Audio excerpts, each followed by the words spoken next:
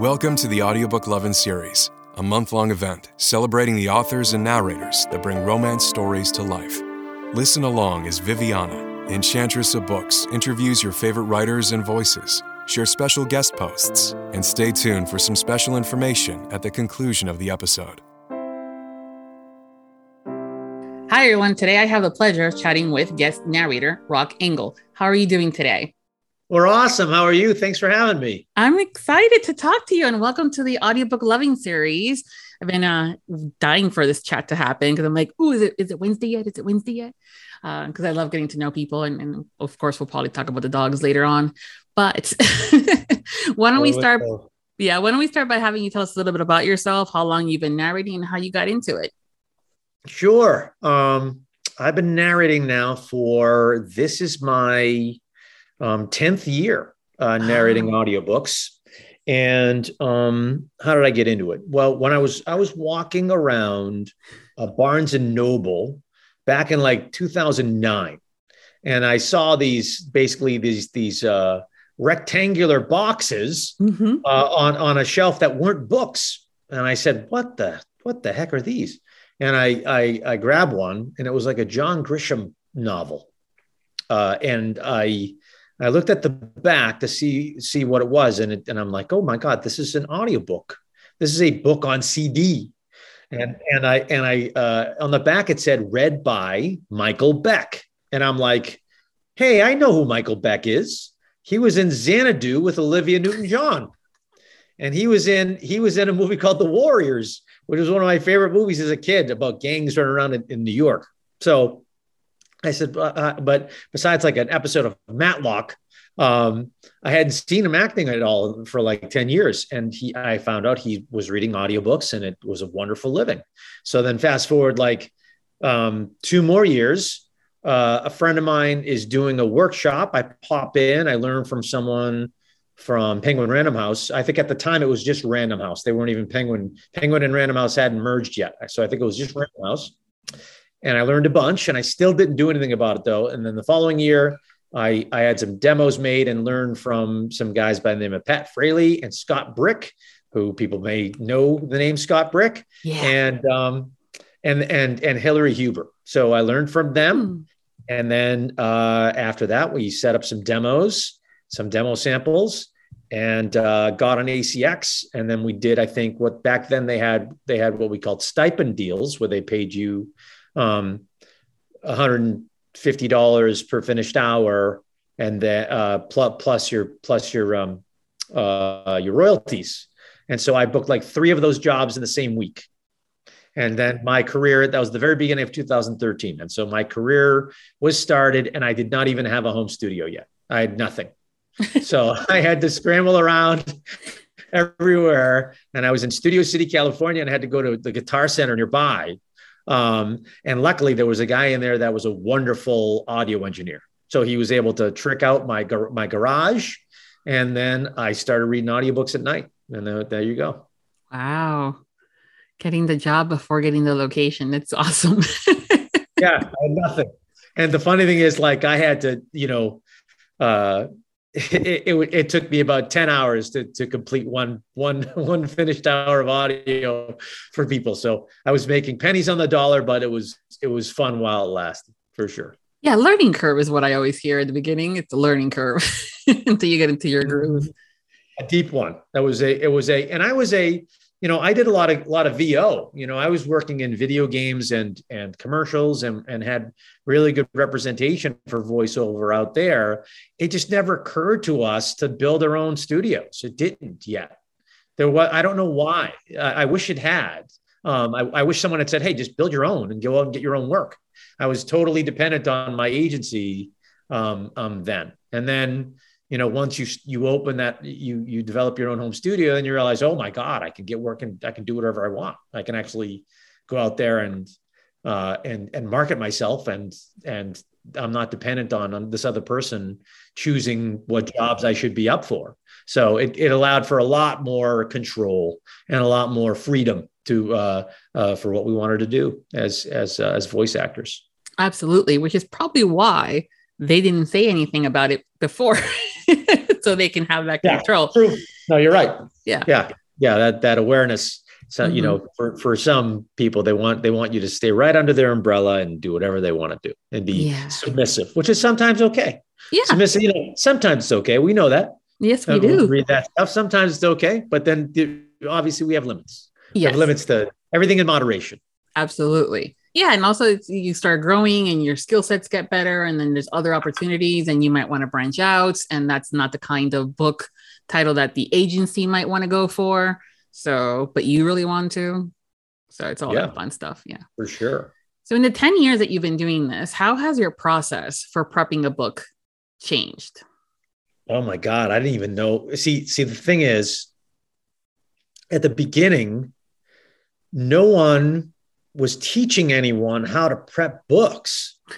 Like, so we would work on, like, say you were studying with someone, right? And then back then you would work on, you know, basically interpreting your text, right? And you would work on, say, like 3 or 4 pages, but like no one would teach you how to actually, like, how and back then, right, it hadn't quite gone to all the digital stuff that we have now. It hadn't gone to electronic iPads and tablets. Back then, sometimes they sent you manuscripts.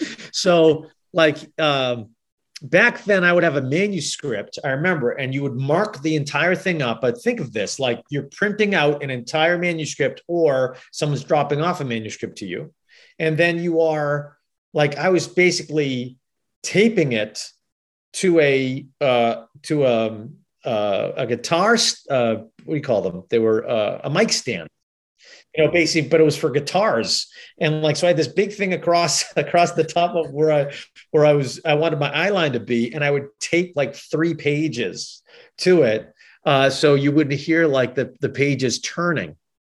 Because I didn't know how to edit yet. I didn't know how to work with a, you know, what we call a DAW, digital audio workstation, which like is what we see on our screen when you see the wave, you know, like I didn't know how to do that stuff. So, you know, I think the fact that you've reminded me of it, looking back, I think it was just incredibly time consuming. And as far as I really didn't even know how to like mark things up properly. And who helped me originally was a guy named Sean Allen Pratt, who's well known in the nonfiction world.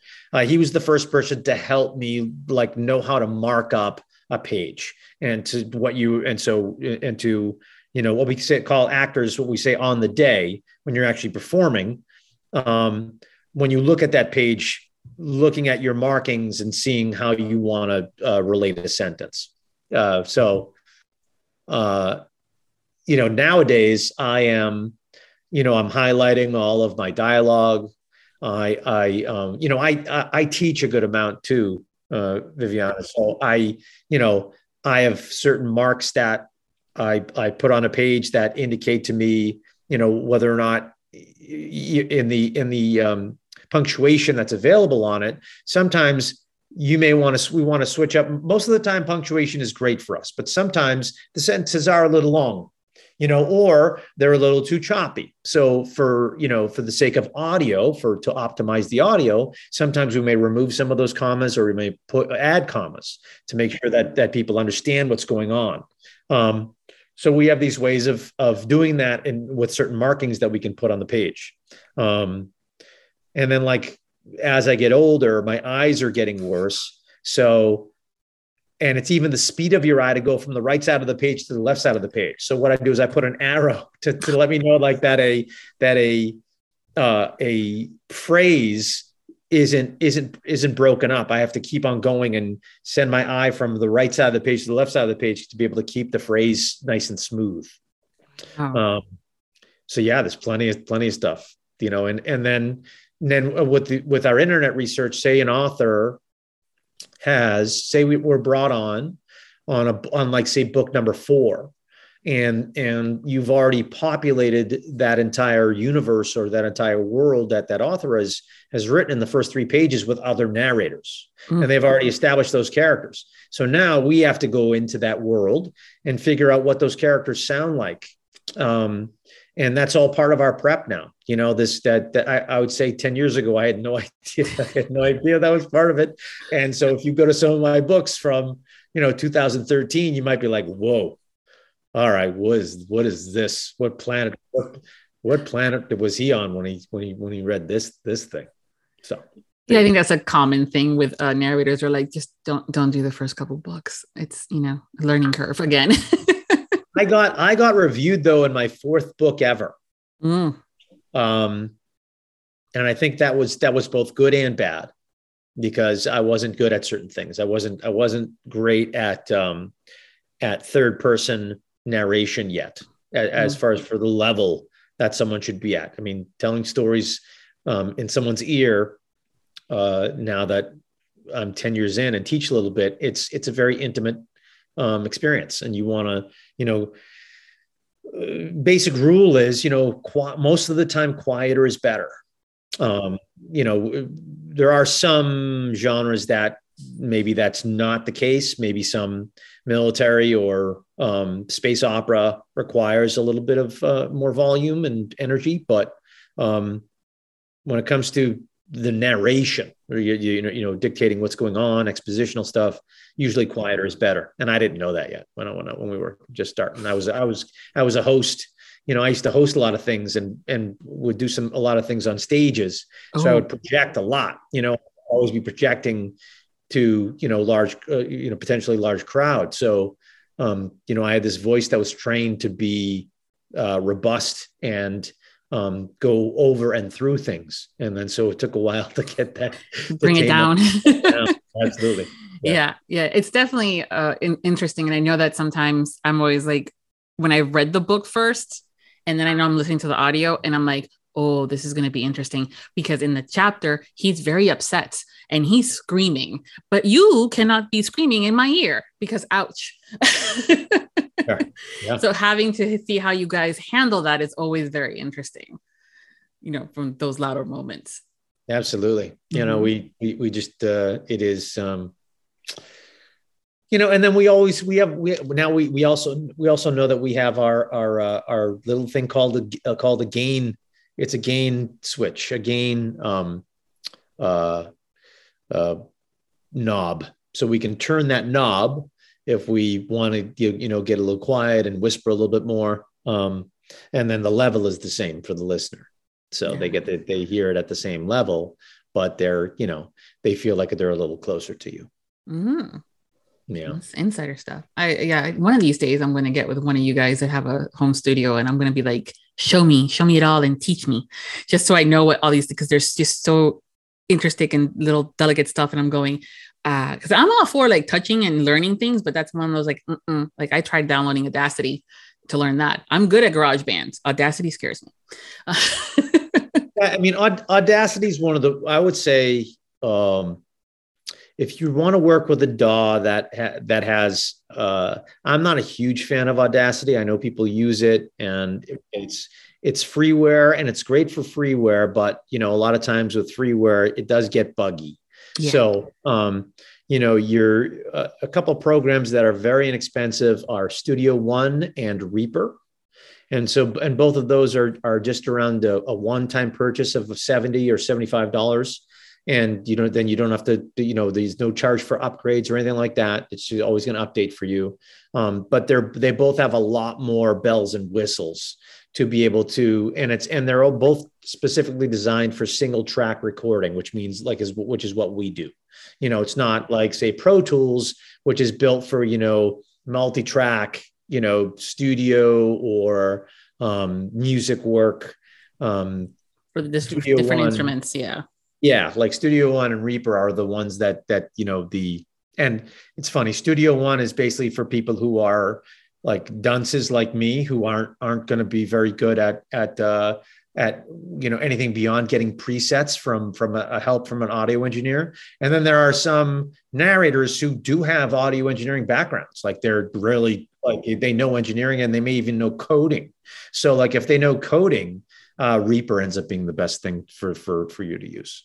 Nice. Thank you for that insight. I appreciate it. You watch people on Discord? Do you watch them work on Discord? I do. I that's another platform that I really need to work on and get better, because it's very DOS, like 1990s looking. Yeah. But it's not, but it is, once you get the hang of it, it's really cool. And I'm on there all the time, and I'm working. But the great thing about it is you just get to see people's workflow. Like you'll get on there, and they will most of the time give you, the ability to look at their computer screen, and you'll be able to see someone, how they, what's their style? Are they really efficient at punching and rolling? Are they, when they make a mistake, do they give themselves some pre-roll in their ear and then get right back in? Or are they someone who, are more binary, and they're still clicking like with the dog clicker. So later on they can see where they've made their mistakes. We all I need to tell everybody, if they're thinking of doing this and want to do it, the punch and roll method is definitely better. You're going to be more efficient, and you'll end up sending off better audio with a better ratio. But it's however you want we have to get the audio done. But the great thing is you can watch people do pickup sessions. Like, how do they handle pickups when they come in? If people don't know what pickups are, that's the mistakes that we make on that first run of reading the audiobook. And then our producer will send us back the mistakes that we made once the proofer has listened to them and figured out where those mistakes are. And then we'll go back in and finish them. So there's a few different ways to handle a pickup session. And some people are like, use this method. Some people use this one. And it's just fun to watch people kind of how they figure stuff out. Yeah, I'm a learner. So I'm always looking at things, how to improve skill sets or learn something new, or even just better ways. I'm also the mindset of work smarter, not harder. So that can always, tips and tricks. I'm all for it. But yeah, no, definitely. I will be looking into that, probably studio, because I'm not doing the whole coding thing. I do that for the website. I'm not doing that for the audio. Yeah. Like with any kind of muscle where, when you're working out and stuff like that, you have to kind of do a warm up, and your throat and your voice is a muscle. Do you have a routine or a ritual that before you go into the booth to start recording that you do to kind of get your vocal cords all warmed up? I do, but I'm trying to get better at it. There are usually I take a shower to warm up my entire body, and while I'm in the shower, I will do some vocal exercises to basically massage my vocal cords. Like humming. We'll do some humming to be able to get any of that stuff that's in that throat out of there, and then I'll do some simple jaw exercises to warm up my jaw joints. And I'm not a tea person, but I will in the middle of the day, if I'm getting a little rough, I will have tea. But what I'll do is I will have a couple of throat drops that are Grethers is the company name that they put out these chewies. And so I'll have two of those chewies before I start as my, ritual that I do to be able to lubricate the throat. And then, I'll do just some simple pitch exercises just to touch all those, a few of those notes. But it's not extensive, but as we get older, as I'm probably going to narrate 80 books this year. There's that's the most that I've ever done in my life. And so there's a lot of wear and tear. So in order to stay healthier, there's a narrator by the name of Elizabeth Wiley, who was actually a professor at a college. And she has put out some wonderful YouTube videos, and I have them embedded, and I'm going to start watching them religiously to be able to see if there's things that I'm not doing that she's pointing out. And, and to just have a few more options at keeping me not only warm but active and healthy. Yeah, I'm sure it's also very similar to when you do have an exercise routine. If you do the same thing over and over and over again, it gets kind of boring. and then you don't want to. Sure, but you're I think for narrators who are in, we play the long game. Yeah. Nothing is short. And so, for instance, I have before I take a trip away soon, I have a week where I know I have a book that I have to record at night, but during the day I've booked a video game, and I've got 3 sessions of a video game in the same week. And so, and I have not yet seen the characters that they want me to do. If some of those characters are rough, then I'm going to have to, by rough, I mean, there's a little bit of vocal stress, because in the video game world, I tend to play a lot of heavies, which are, you would consider heavy. The term heavy is like an old school movie term where the bad guys, you would call the bad guys a heavy. And so in the modern video game / interactive audio world, I do a good amount of voice work in those worlds, and I have to play some bad guys. So when you play the bad guy in the morning and you still have to pump out at least an hour and a half of finished audio that night, then you've got to make sure you got to do those things to keep you healthy. Absolutely. Yeah, that's rough I know that when I have to do a lot of talking, it hurts after a while, and you're like, I don't want to talk to anybody after. But when you got stuff to do, you got to do it. And so it's good that you're getting this stuff and learning. And even I'm doing some of these things when I'm recording these chats, just to sound good and not have that gravelly, lispy thingy on my end. So it's yeah. Speaking of the characters, whether it's for video games, aside from knowing that they're the bad guy, for an example, so hence heavy, more gravelly voices, how do you decide how these characters in the books are going to sound? And in the books, well, the authors, hopefully there are some descriptions, during our prep. Obviously, in our prep, we read the entire book before we start narrating the book, even if it's a dual or a duet narration. We will read the entire book to make sure that we know all the knowledge in there, because sometimes on the female POV, there might be some descriptions of the male characters and vice versa. Or, obviously we have in a dual narration situation, we have all the responsibilities of all the characters. So in those other parts, there might be a lot, like some really juicy descriptions of these characters that tell us a lot of clues vocally, what they should, where they should be. So usually there's some physical attributes that they describe. There might be some vocal attributes that they will describe. There might be some adjectives, some descriptive or some descriptions that will let us know about those particular characters. When we tally all that stuff up, right, then someone like me, I've got a bunch of different categories that that I can alter. We can alter pitch. We can alter pace. I can alter energy, and I can alter attitudes. So, and these things can vary from character to character if they're going through a particular arc. So, I kind of look at it as a tapestry. Say there are 10, 12, 15, 20 different characters in a particular book. I want to take advantage of whatever size of the tapestry that book allows. And for instance, the size of that tapestry, meaning what can I use in my vocal attributes in order to create characters with some separation. I can, depending on the genre, that'll determine how far I can separate those characters. So if it's a book that is based in a fantasy or a sci-fi or a game lit RPG world, those listeners love separation. They want you to go a little further with your characters. So that allows us a little more freedom to make a choice that might not be on the page.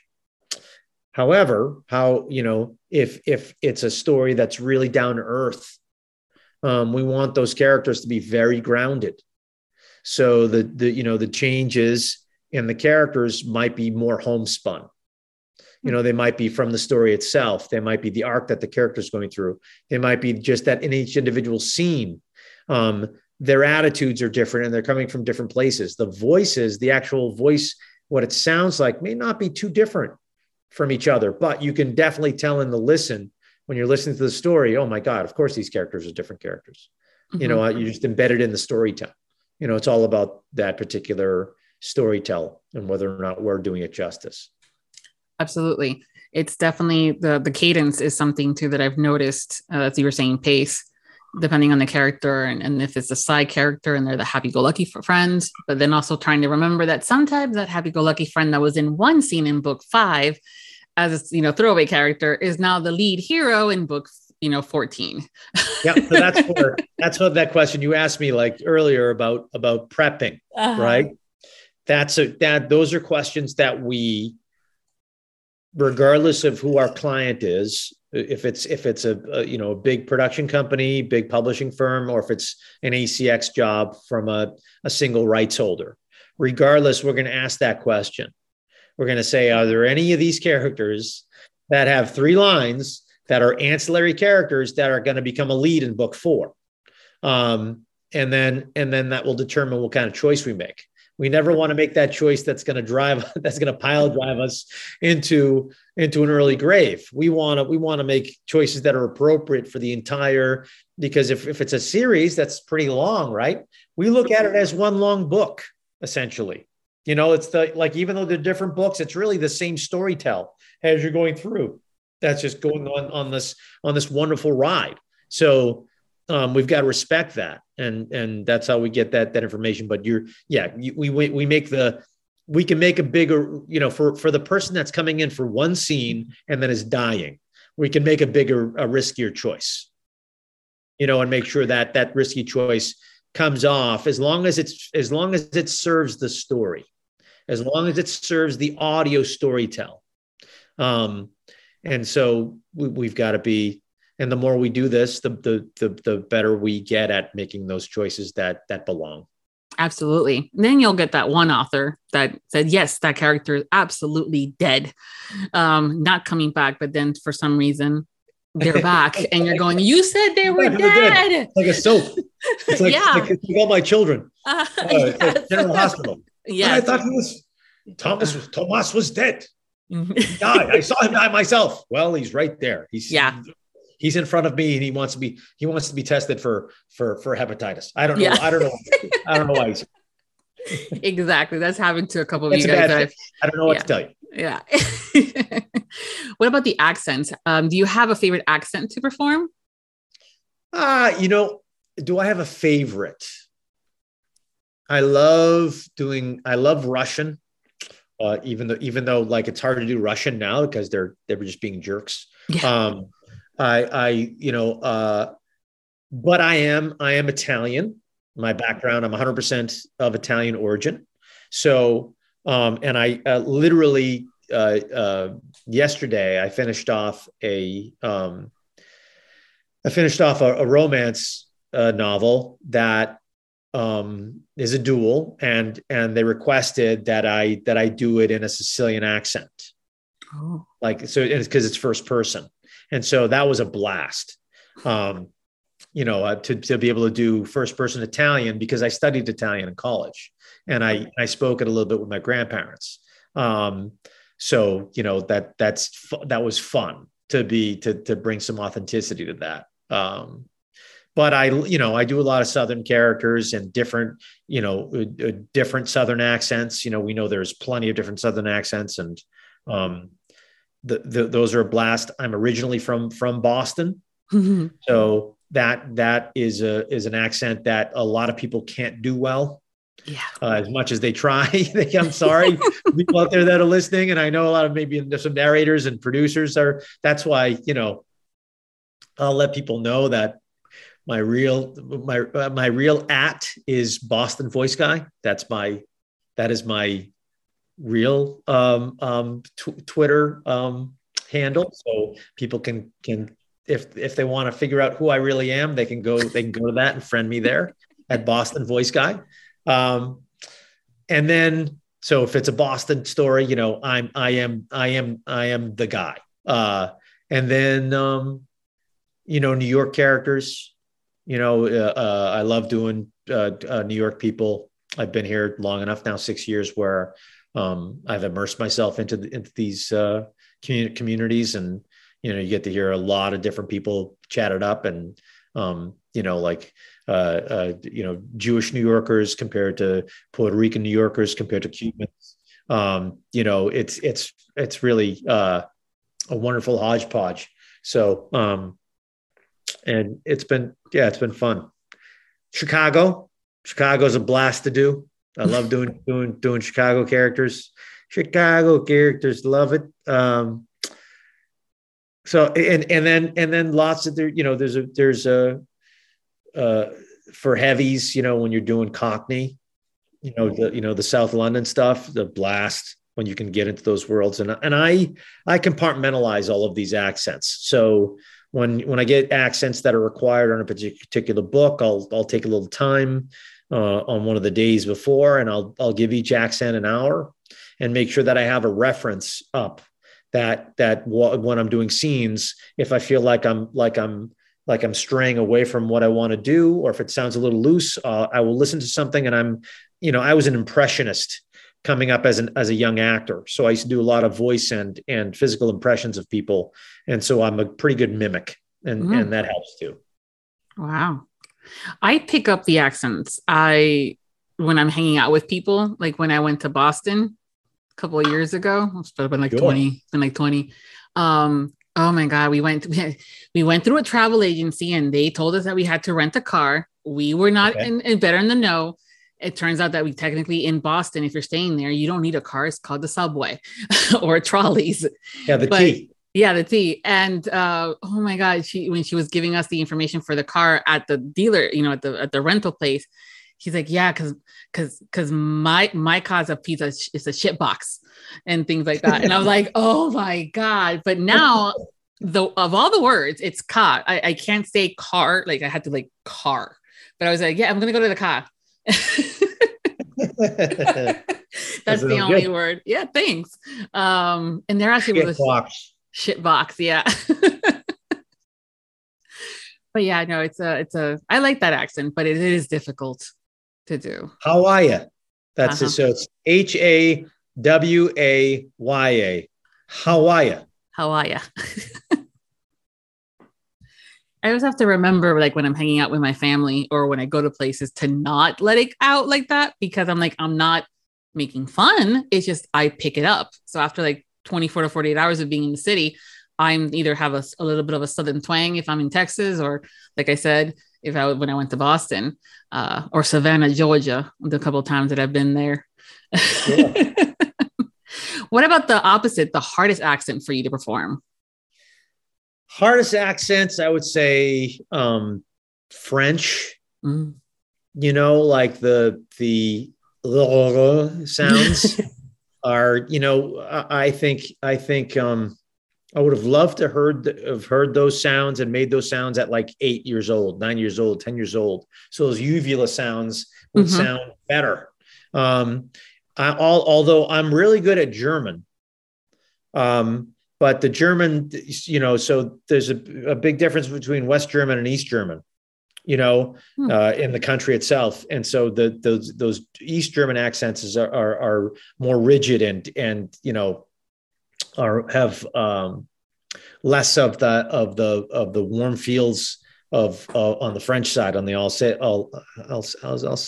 Alsace, is that you probably pronounce it? Alsace, and it's an area in France, and I know I'm not pronouncing it. Like Alsace-Lorraine is the area, and I know I'm not pronouncing it right. But those accents are, just have a lot more of those uvula sounds, and they're further back in the throat rather than in the front of the placement is different between those two accents. And I know I'm talking very general, but like I would say French, and then, there's some certain accents that, we just want to go with essences, instead of the full accent, for a lot of maybe for some of the Asian communities, instead of going hard into those accents, say Japanese or Chinese, it's better to go with essences sometimes. Absolutely. Yep. Even Spanish is like, or the I should say the intonation, like the rhythms of the languages. Sometimes those fit better. Yeah, absolutely. And it's enough to make us understand that where they're from or what the accent is, about, and things like that. Some people, it's can be a little hard when it's too much, because you're like, I don't understand it. Or they were going too fast and things. I'm like, no, just a little lighter, please. But yeah, definitely the essence. With all the different characters that we have in the book world, I mean, from the sci-fi stuff to even the romance, where we have all these subgenres as well. Do you have a favorite type of character to voice? I mean, I love old school detective noir stuff. So when I get to play those kind of like hard-boiled characters in romance, though, that's a blast. I just it's so when a character's, when I could get to play what we used to call it used to be called a gumshoe, these detective guys, like a Dashiell Hammett, Maltese Falcon, who's the Sam Spade type characters. Those are fun. Those are really fun when you can get into that kind of, doesn't have to sound like him, but like that Humphrey Bogart kind of feel. Oh yeah, definitely. Or Cary Grant. When you put Cary Grant, if it was on the Cary Grant on the rougher side. Yeah, especially depending on the genre. That's for sure. Yeah. Is there with regarding to the genres, is there one that it's a favorite for you to narrate? Like if you had to pick one to narrate for a long period of time, do you have a favorite? I mean, suspense thrillers. I'm more and more of the suspense thrillers are gravitating to me. But I have fun with it all. The romance stuff is a blast, and the reason why we're doing a lot of the romance stuff is not only for the storytelling, but we get to work with a lot of them are dual narrations, and sometimes even duets now. So you get to work with people, you get to communicate, you get to I get to have narrators that are fun and that do a great job. And, when you've got some chemistry in audio, there's nothing better. And then there are some projects that are going, in the multicast direction when it comes to, the larger companies, the Audibles of the worlds and the Podiums of the worlds. They can pay for the larger cost that it takes to get a multicast with potentially 6 to 8 different actors in it. Those are becoming really fun too. I know I do probably one of those a month. And they enable, we'll get online and there'll be maybe 6 or 7 of us working at the same time and being directed. And so that's really fun too. Wow.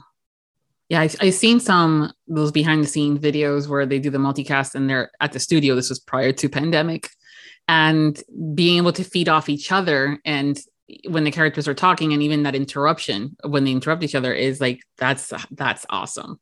But yeah, the Zoom aspect, I think they're doing it now like that. And I think a lot of listeners are starting to enjoy the duets for sure, and then get into the multicast depending on the kind of book that it is.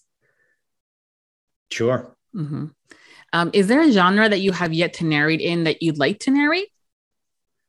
I don't do that much kid stuff. I've only done say 2 or 3 kids books. And I've done 0 middle grade. I haven't done any middle grade books. And I think I'd be pretty good at that stuff. I've got I was a sketch comic at one time, Hmm. and developed a lot of very unique characters that were original characters. And so there is a comedic vein that I have somewhere, and I'd love to reactivate that. So, and a lot of that, a lot of the middle grade stuff it tends to be lighthearted. So that's something I would love to do. Yeah. Are you thinking about ever getting that, the graphics that you were doing and animation up and running and write your own story? Well, I have a company that we're going to be working in interactive audio. So that means like there's going to be a gaming component to some of the audio that we put out. Oh. And that's kind of that we can only do so many new ventures, but as far as for a new venture that we will definitely be in, that's the one. And so depending on the platform that we put it out on, there might be art involved in it. There might not be. So it depends, but there's definitely going to be some fun storytelling with some choices along the way. Oh, okay. So that's one of those where they give you the beginning and then you kind of have to pick this scenario or that scenario. And then the story goes from there. Like, so as we go through, there'll be junctions where if I was narrating, I would say, you're looking over the hill and you see a group playing soccer in front of you, but behind you, there's a basketball court with one person shooting and they're alone and they seem depressed. What do you want to do? Do you want to play soccer or do you want to play basketball? And then you'll say, depending on, you'll either press a button if it's an app, or if it's a something like Amazon. What do you call those? The machines that we have in all of our houses, the Alexas. I can't say that. Yeah, I know, me too, because I have one. Yeah, she's gonna wake up. So you tell her, I want to play basketball, and then the story goes, takes her right, and then you start to talk about that stuff, and then eventually have another choice. Yeah. And it allows for a lot of replayability as well. Yeah, you can keep going back and playing more stuff because you want to make a different choice along the way, and it might change everything. Absolutely. Yeah, those are coming up more and more as little games and stuff that I see are as advertisements when I'm playing another game on my phone.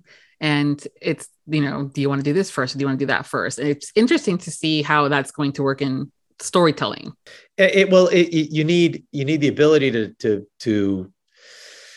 to play it, like you've got to, so if something is going to be put on a certain platform, that platform has to be able to enable you to make those choices. And that's not the easiest thing to do. No, it's not. That's true. And I know that there's always an update. I mean, Kindle just did an update that I have to look into as far as just they changed one feature in one thing and that upset everything else. And so now no longer movie files are allowed to be uploaded to Kindle. Yeah, it's all these little nuances that when you have technology and it happens, change one thing and 5 other things change. So Mr. Bezos, he's fickle. He's a fickle guy, that Bezos. Absolutely. Yes. He definitely is. When you're not working, what do you do for fun? I play with my dogs. I have a 12-year-old Boston Terrier by the name of Coco, and I have a almost 3-year-old Frenchie by the name of Leo. He's Leo the French. So they take up a good amount of my free time here in my home. I also I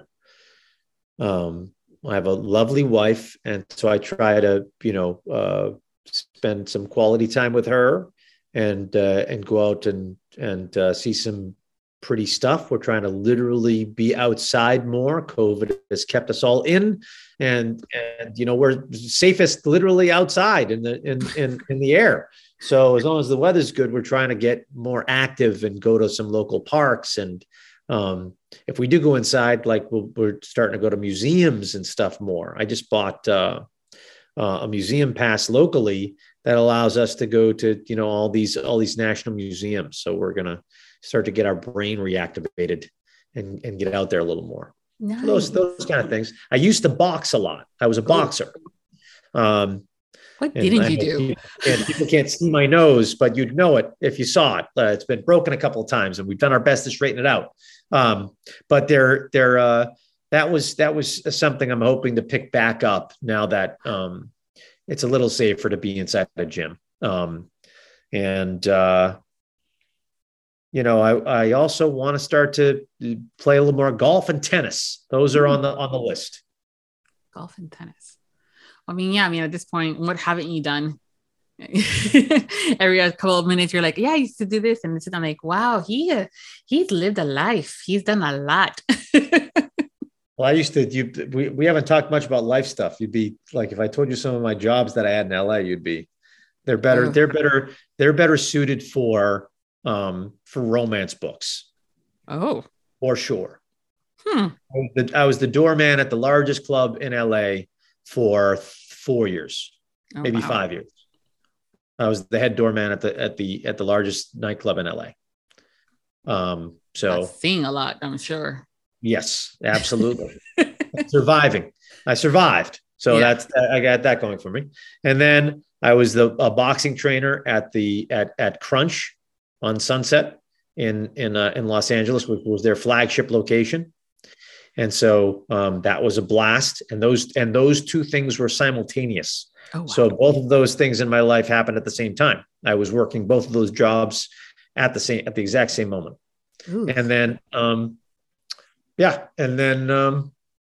before that, I used to work for Congress. Oh my goodness. See, what haven't you done? What haven't you done? Just a bunch of random goofy stuff, I guess. That's what I've done. But from all this stuff, you gain some life experience. Mm-hmm. And I don't, and the funny thing is, to be a little self-deprecating, I don't think I'm very good at learning from my mistakes. I just find new industries to make the same mistake, but like it's veiled in with some paper mache and balsa wood. So I don't see it, or it's painted. And then I'm like, oh my God, no, I have made this mistake. I made the same mistake 20 years ago. Oh, okay. Oh no. Yeah. Sometimes you don't even see it coming because you're either having such a good time or you're so focused on something else because it's something like an upcoming business or it's a new skill that you're learning and you're just focused on that. And then when that happens, you're going, fuck me. Exactly. And then it's too late. Yeah. Like, oh, all right. Yeah. All right. There we go. But because it's happened before, I'm hoping that you can get out of it sooner. Where's the booze? Yeah. What is I'm sorry, go ahead. I can't even have a Moscow Mule anymore. That used to be my favorite drink, and I can't even have it anymore because the Moscow people are dopes. So now it's got to be an Irish Mule. Now we just replace it, or a Kentucky Mule. We replace we replace it with either whiskey or bourbon. Oh my goodness. That's yummier. Yeah, I'll have to try that.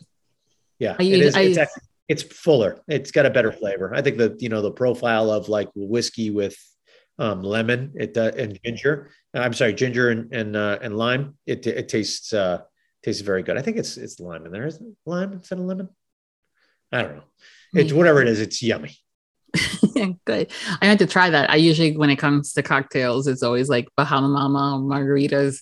And so I've been trying to do new cocktails every once in a while. I'll buy one of those little, like for the Christmas, when they sell those mixers, like by 10, I grab those. I've been getting those and just trying new drinks and adding them. And I'm going, some of them have been very yummy. And some of them I'm going, never again. My wife likes, try, if you're a martini person at all, she likes the Cosmo martinis. Okay. They tend to be fruitier and sweeter than the regular martinis. Okay. Yeah, because that's why I haven't been a martini girl, is because I heard that they're very sour in general. Yeah. But I'm going to try this Cosmo one. Yeah, she's to ask for a Cosmo, and it might do you good. Thanks. If anybody else has had those, let me know. What is your favorite holiday? I get chastised for this because my wife says, in audiobook narrators, I think in general get chastised for it because we never know what day of the week it is. So never mind holidays, right? But like, I like Christmas. because it enables me to go back home. I get to spend some time with my mother. I get to see the family that I want to see. What we usually do, though, is we'll go the week before Christmas or the week after Christmas. So we don't have to be at the COVID spreader. That before COVID, we didn't have that excuse. Yeah.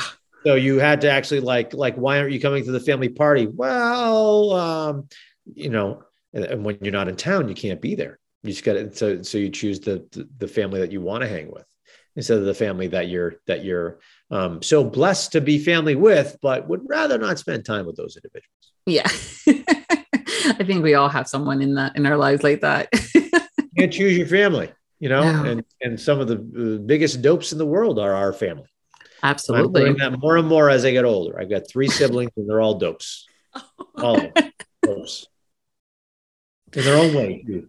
All dopes in their own specific way. I'm sure I'm a dope too, but hey, that makes me and them. Yeah, absolutely. It's always interesting what our siblings think of us, and what we think of them. I have an identical twin and a younger brother. So it's always fun when wow. You're such a dork. And he's like, no, you're a dork. I'm like, no, you're a dork. Fuck you. No, fuck you. Going back and forth. They know what you're thinking. Absolutely. And especially nowadays, whether it's over the phone or when we're here, if we're physically in the same room, we'll do that whole shoving, lovingly, smacking on the shoulder. And he's like, stop it. You're hitting me. I'm like, what? Does it hurt? So yeah, siblings, gotta love it. I'm so far away from my other siblings. So they're all 9, 11, and 12 years older than me. Oh. And then I'm the baby. I'm an accident. You're the baby. I'm not only the baby, I'm an accident. So they were all grouped together for a purpose. And I was like, my mother snuck me in. Every day is a gift. That's what I say. Yeah. My brother was one of those babies too. So did they mess with you? Because my mom, no, not really. I was just completely different generation. That's as far as for physically, you mean to beat me up and that kind of stuff? No. They were more, they were cool with me, but none of them were good examples for me. They weren't none of them taught me how to fight if I got picked on. None of them taught me how to about girls. None of that. Literally none of it. So it's almost like you were an only child in many cases. Pretty much. Absolutely. Yeah. And I look back and I'm like, how could you people do that to me? Literally. As if I was the older brother, it would have been I would have been like, dude, let's do, or sis, if that guy comes near you, I'm going to kill him. Whatever has to happen. I would have been there and been very, but I'm a different individual than them, I'm the only one that went to college. So there's a lot of different, there's a lot of differences. Mm-hmm. I think I got lucky with the genetic makeup. I got a little lucky. Yeah. And you got the voice too, to be able to do the audiobooks. Well, it's funny. It's distinct, right? My voice in some ways. I remember being I remember going to probably back in 2003, 20 years ago, when I started doing commercial auditioning in LA. And I had 3 auditions in the same day, and they all said, you've got a really nice voice. 3 people in the same day. And I was like, whoa, okay. People are telling me something. So from that point on, I think the next month I had a commercial demo made, and then started to pursue getting an agent. But beyond that, right now, when you do this type of work for a long time, you hear other people's voices, right? And then you're like, whoa, that guy sounds awesome. She sounds like an angel. My God, we really hear the voices that are so not only distinct, but just beautiful, right? I don't have one of those types of voices. I know I do. I know I don't. I'm not the voice itself is not everyone's cup of tea. you know. I have some, and as I get older, I'm getting a little more texture in my voice, where it's not as clean per se. And it is starting to sound a little older than, say, early 20s. But we learn what we can do, what we do well. And there are certain things that, like when it comes to variety, and when it comes to being able to add, if this screen, I know people can't see this screen, but if this screen that we're looking into right now, it's us talking on Zoom. Mm-hmm. If this screen represented the separation that we can get by using different voices, right? It's potential separation. When it comes to, if we were doing accents and we were doing, not necessarily pitches, but accents, I can do a number of different accents and have those people sound completely different. And they would sound like completely different people. And they would all be real. That's what I can bring to the table. May not, I don't have as much pitch range as some other people. I'm constantly working on trying to perform better females, and it's challenging because everyone's ear is different. They're looking for something different. They want to hear something different. They have a gravitational pull towards either the left side or the right side. Usually it's not in the center. So we're constantly trying to improve that stuff, that we really have to throw ourselves into a different realm to make it sound realistic. But then we just always come back to what is, what's important. It's important to tell the story with some real people. Absolutely. And have people feel what we're talking about. And that's, and so we want to keep on getting better at stretching that screen that we see here and going out on the fringes and having it still be as real as can be. And if we keep on doing that, then that's great. But if we have to stay a little more in the center and just to make sure those people are real, we just try to give the best storytelling that we possibly can. Yeah. I think there's a bit of a misconception when it comes down to the narration, where people always say, oh yeah, it's really easy to narrate audiobooks, or I've been told I have a great voice. And I'm like, yes, there's so much more to that, dude. There's so much more to that. And it's always a fun conversation to have, never deterring anybody from wanting to do what they think they want to do. And I'm like, but just go in the closet for a while. I think was it Sean Pratt? I think it was the one that did the whole thing, like go in the closet and read something for like an hour. Yeah. Yep. See how you feel. See how you feel. Yeah. Voice is completely gone. And, because it's an endurance race. And it's about the storytelling, and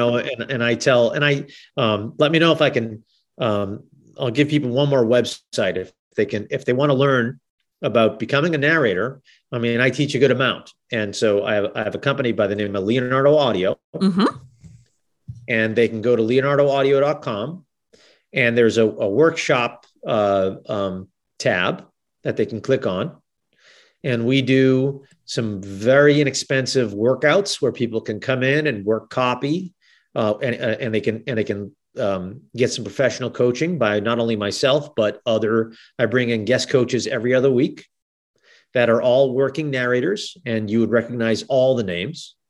And they're basically donating their time to allow people to work copy and get coached and become better narrators. And then I teach, a bunch of different stuff. I teach people how to prep books. I teach people all about the business. I teach people character creation, and I teach a marketing class. So all they can see all that stuff on there and see if they want to partake in what we're doing. Awesome. Yeah, I was going to see if you wanted to talk about that a little bit. How did the Leonardo audiobook, audio come to play for you? Like, how did that start? It started where I wanted, it's sort of like the natural evolution of people who get to a certain amount of credits. So myself, I'm approaching 400 total credits that I've narrated. And at a certain point in time, you're like, okay,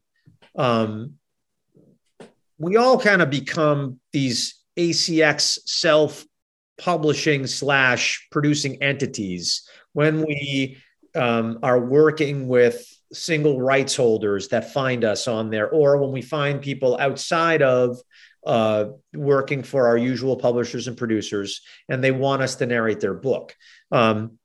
We for certain books are the producer of record.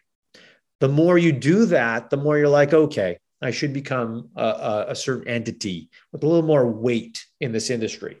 Now, there's a couple different pathways, and you know them. One is, for people to become like a production company where anyone can go to them and they handle all aspects of audio production, and then they hand off the audio, and they're pretty much out of the process.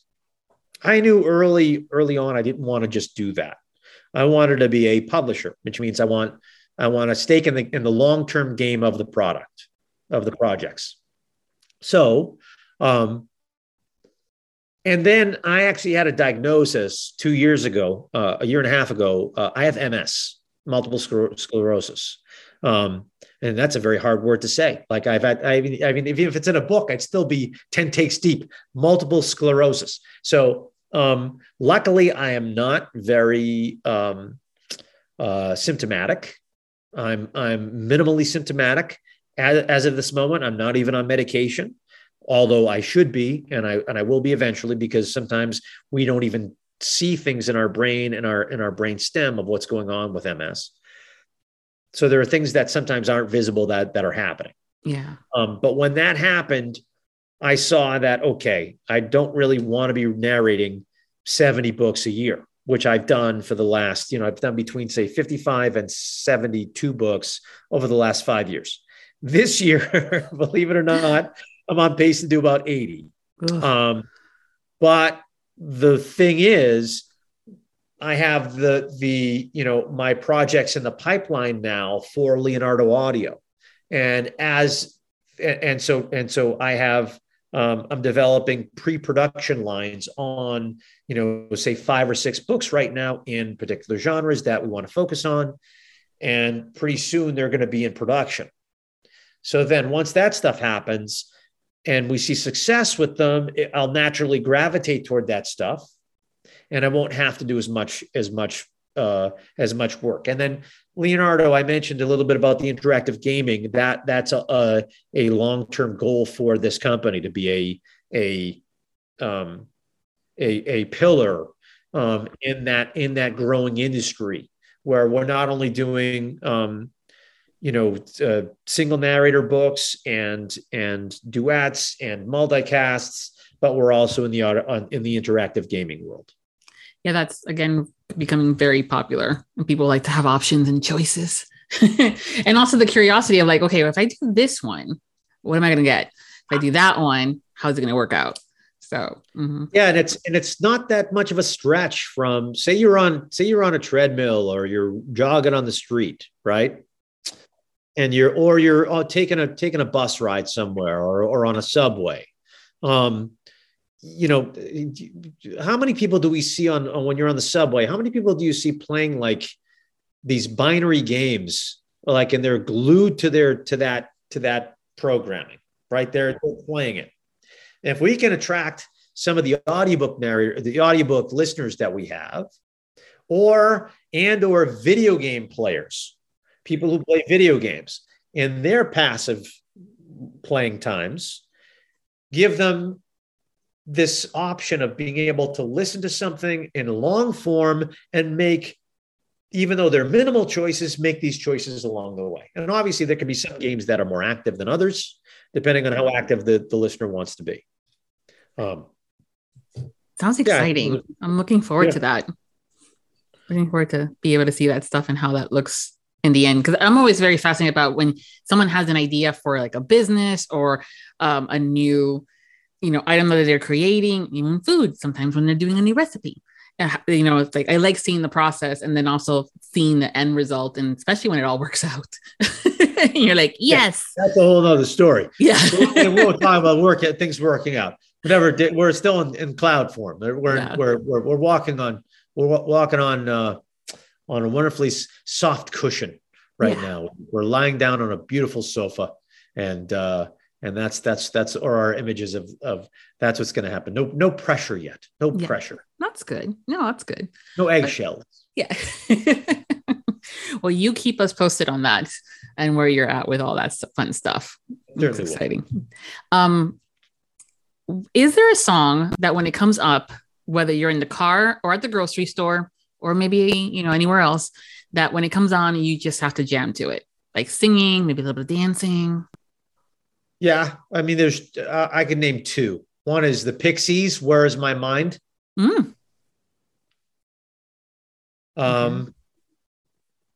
And one is U2, Beautiful Day. Oh yeah. That's a good one. Cool. U2 as a couple. I'm a big U2 guy.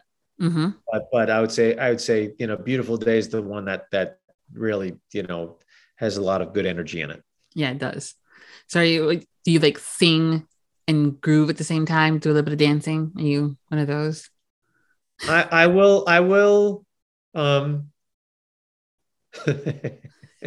It depends on the environment. Okay.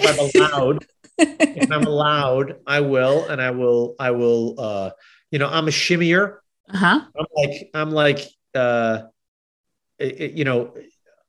Trump does it terribly. Whatever he's trying to do, like that little goofy shimmy, he looks like garbage. I whatever shimmy that, I make that shimmy look good. Okay. That's good. Now at least I have a visual. So yeah, I'll add that song to my phone. So if we're ever at a convention or something or a signing, it starts playing and I'm like, where's Chris? Where's Rock? Where is he? Where is he? Where Is My Mind is the song at the end of Fight Club. Oh. But they're a band. The Pixies was a band that they started at UMass Amherst in the 80s. And I think the late 80s. They were like, they all kind of graduated together. So nice. Massachusetts-based band. Wow. Yeah. Those are always fun, when you kind of get to see them again from the beginning and see where they're at later on. Sure. You work with words all day. Do you have a favorite word different from curse word? A favorite word? Do I have a favorite word? I had a meeting last night with some people. Now that I know how to say it, minutiae. Minutiae. Minutiae. Okay. No. Minutiae. Oh, minutiae. Yep. There you go. What is that? It's little things, but it's the plural version of little things. Oh, nice. It's fun. Minutiae. So on the other side of that, favorite curse word. Favorite curse word. I mean, we just got to go with the old trusty fuck. I mean, that's the one that comes out when you accidentally whack your funny bone on your chair as you're narrating a really good scene. Fuck is going to come out. That's just the way it is. I could have sworn that maybe an Italian one would have come out of you, considering your background. Che cazzo, that could be that. Yeah. Farfangule. Bruce. There's a couple of those. I've got to relearn them all before I'm going to Italy. Yeah. In like 3 weeks, or 2.5 weeks.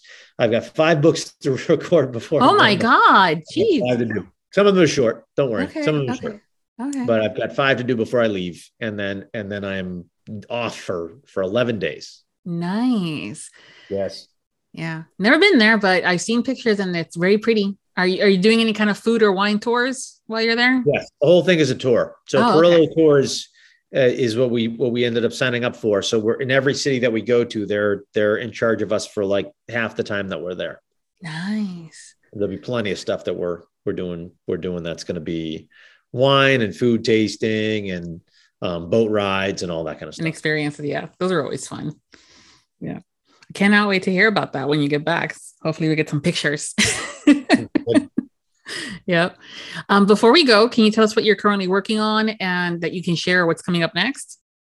So what am I working on now? I just finished off a series that takes place in New York.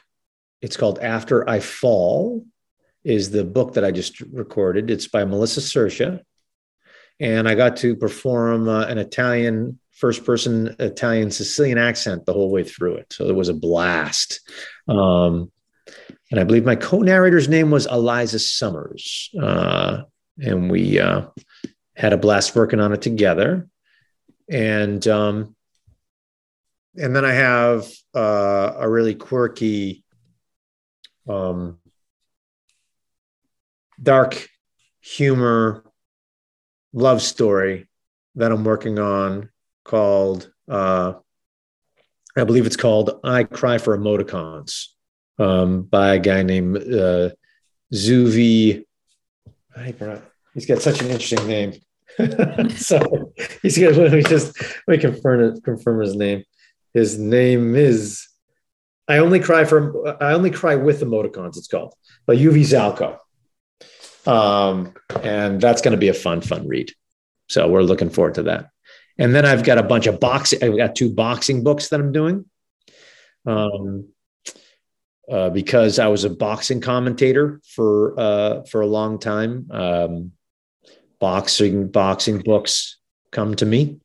So I'll be reading a book about the Hagler-Hearns fight from 1985 with Marvelous Marvin Hagler and Thomas Hitman Hearns. There's a great book called The War. And then there's a book called Berserk about the life of a guy named Edwin Valero, who did not end well. His life did not end well at all. And it goes into a little bit of a story of why his life went awry.